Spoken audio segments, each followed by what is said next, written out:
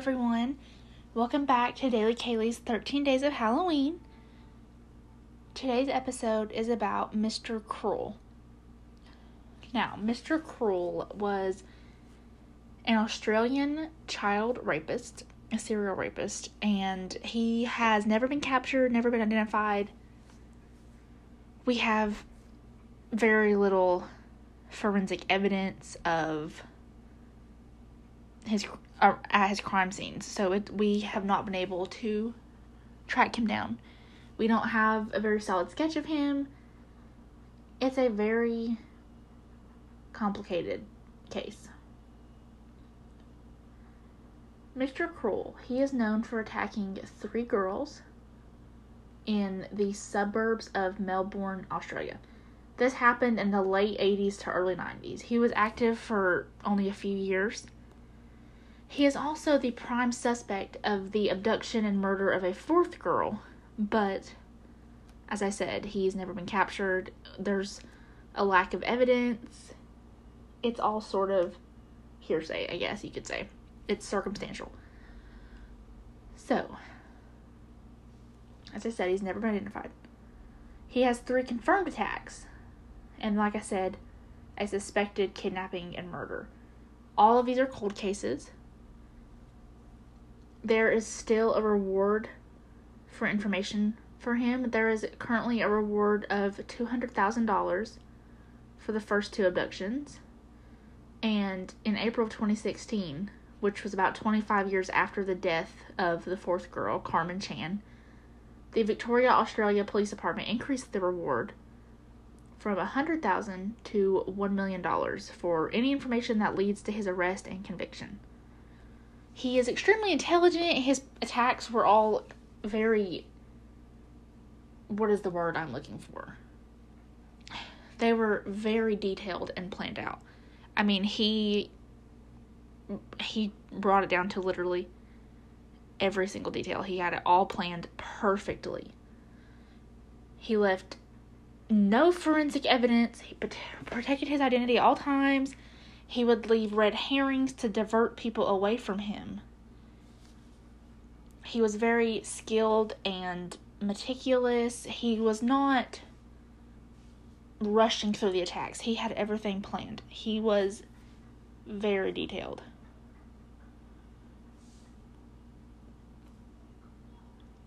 On August 22nd, 1987, a man wearing a ski mask broke into a family home at 4 a.m. He was armed with both a knife and a handgun. He took the parents and tied both of their hands and their feet, and then he locked them in a wardrobe. He then tied their son to his bed and raped their 11-year-old daughter. Before entering the house, he had cut the phone lines. On December 27th, 1988, a little over a year later, the same man, wearing a ski mask, broke into another family home through the back door at about 5:20 a.m. He was, once again, like I said, wearing a ski mask. He was armed with a handgun. He tied up and gagged the parents, and he demanded money from them. He then grabbed their 10-year-old daughter, taped her eyes and her mouth, and abducted her. She was released less than 24 hours later on the grounds of a local high school. On July 3rd, 1990, he once again broke into a family home. This was around 11:30 p.m., and this time he also had a knife and a handgun. He was still wearing a ski mask.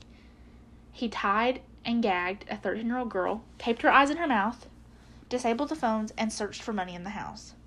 He then took the girl and drove her to another house and molested her for 50 hours before releasing her, similar to the second girl. Now, those are the 3 crimes that are for sure linked. This is the suspected kidnapping and murder. On April 13th, 1991, so the timeline is still matching up, it's a little over a year, a man wearing a ski mask broke into a family home. It was around 8:40 p.m. and he had a knife. He abducted 13-year-old Carmen Chan, who actually went to the same school as his last victim. So there was a connection. A year later, Carmen's decomposed body was found, and it had 3 gunshot wounds to the head. Some detectives had doubts about this crime being committed by Mr. Cruel because it was not the MO of the person who committed the other crimes. It was not the same. There's not enough evidence to make an actual judgment about whether it was him or not, because there's very little evidence to begin with from any case, but he is suspected. The investigation into Mr. Cruel, as I said, has been ongoing for 30 years, I would say. I mean, a little bit more than that now. But from the time of his last crime, it's been a little over 30 years. Mr. Cruel is believed to have taken photos and maybe videos of his attacks. Detectives believe that if he's still out there, he's still alive, he definitely would have kept these photos and videotapes. He would have kept them, and he will also collect and maybe trade child pornography with other people.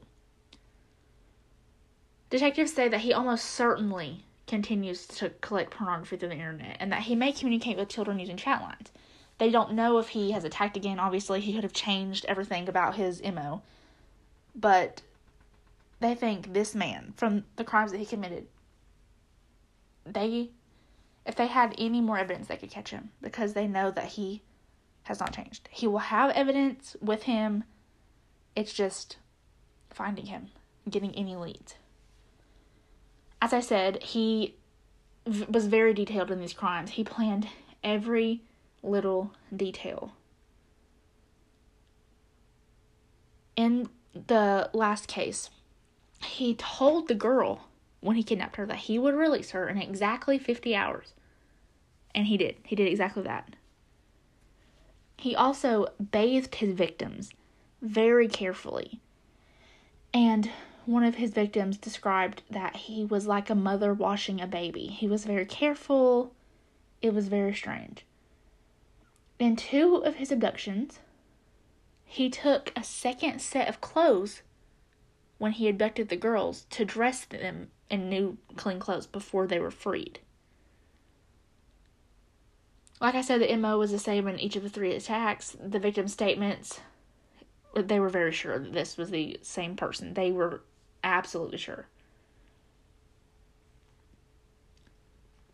The latter 2 victims who were abducted from the house, they gave the police detailed information about the house that they had been kept.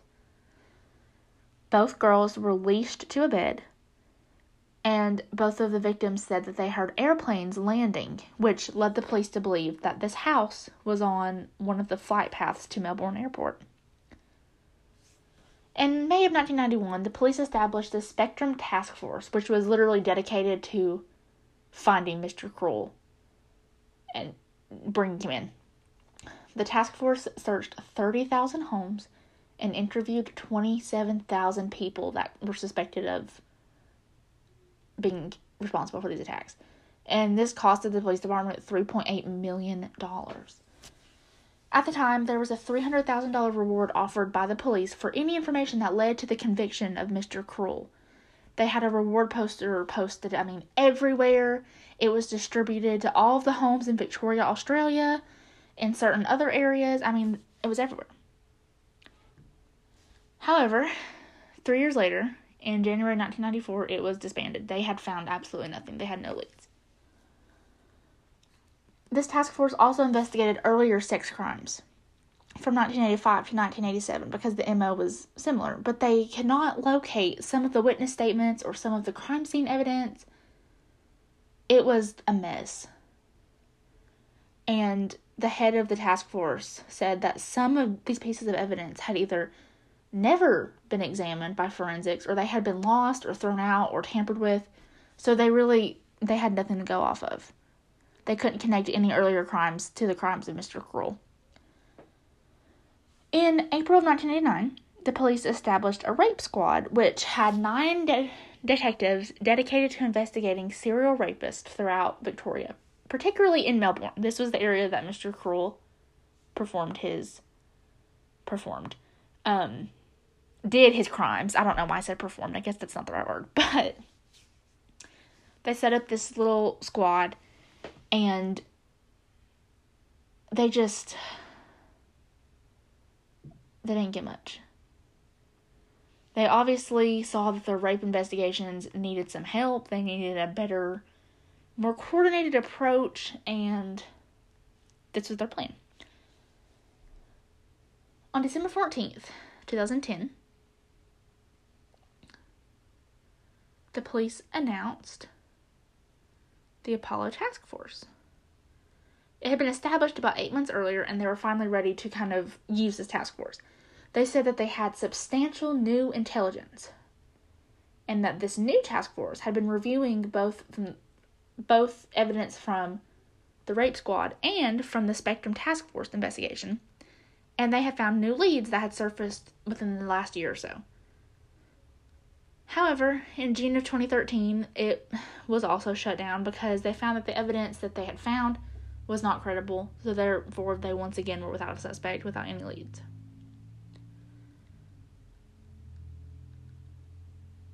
On April 9th, 2016, the Herald Sun newspaper published details of the Spectrum Task Force information. They had 7 suspects, and they had notes on these suspects, known as the Sierra Files. These notes were produced in collaboration with the FBI. They had witness statements from the victims and their families. They posted this hoping someone would come forward with information. No one did.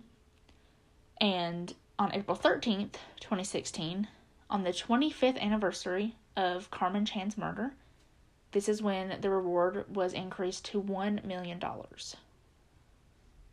And that was 8 years ago. Almost 8 years ago.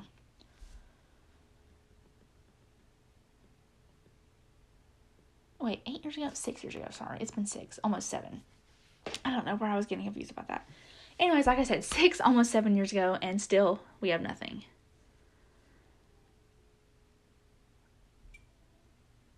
This is probably one of the shortest episodes I have had in a very long time, because there's just nothing about Mr. Cruel, and he is obviously so sinister and so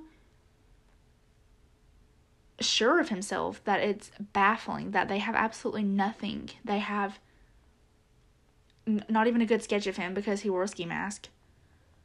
They have no idea where he is or where he was during these attacks. They can't even pin earlier crimes on him because of the such little amount of evidence that they have. It is insane to me that it has been over 30 years and we've got nothing. Not even a single person that may have known him has come forward, even just to say, hey, I don't know, this could be this person. He's really weird. He has very suspicious things in his house. I don't know. It's strange. My opinion is that he is obviously a recluse. He has issues. I'm sure he is not close to any family, or maybe his family is deceased at this point. He lives alone. I don't think there's any way that he could have married and had children and lived a normal life after this. Tell me what you guys think. Do you think that one day we will find out the identity of Mr. Cruel, or do you think this is just an insane cold case? Tell me what you guys think. I'll see you guys tomorrow, and I hope you enjoyed. Bye, guys.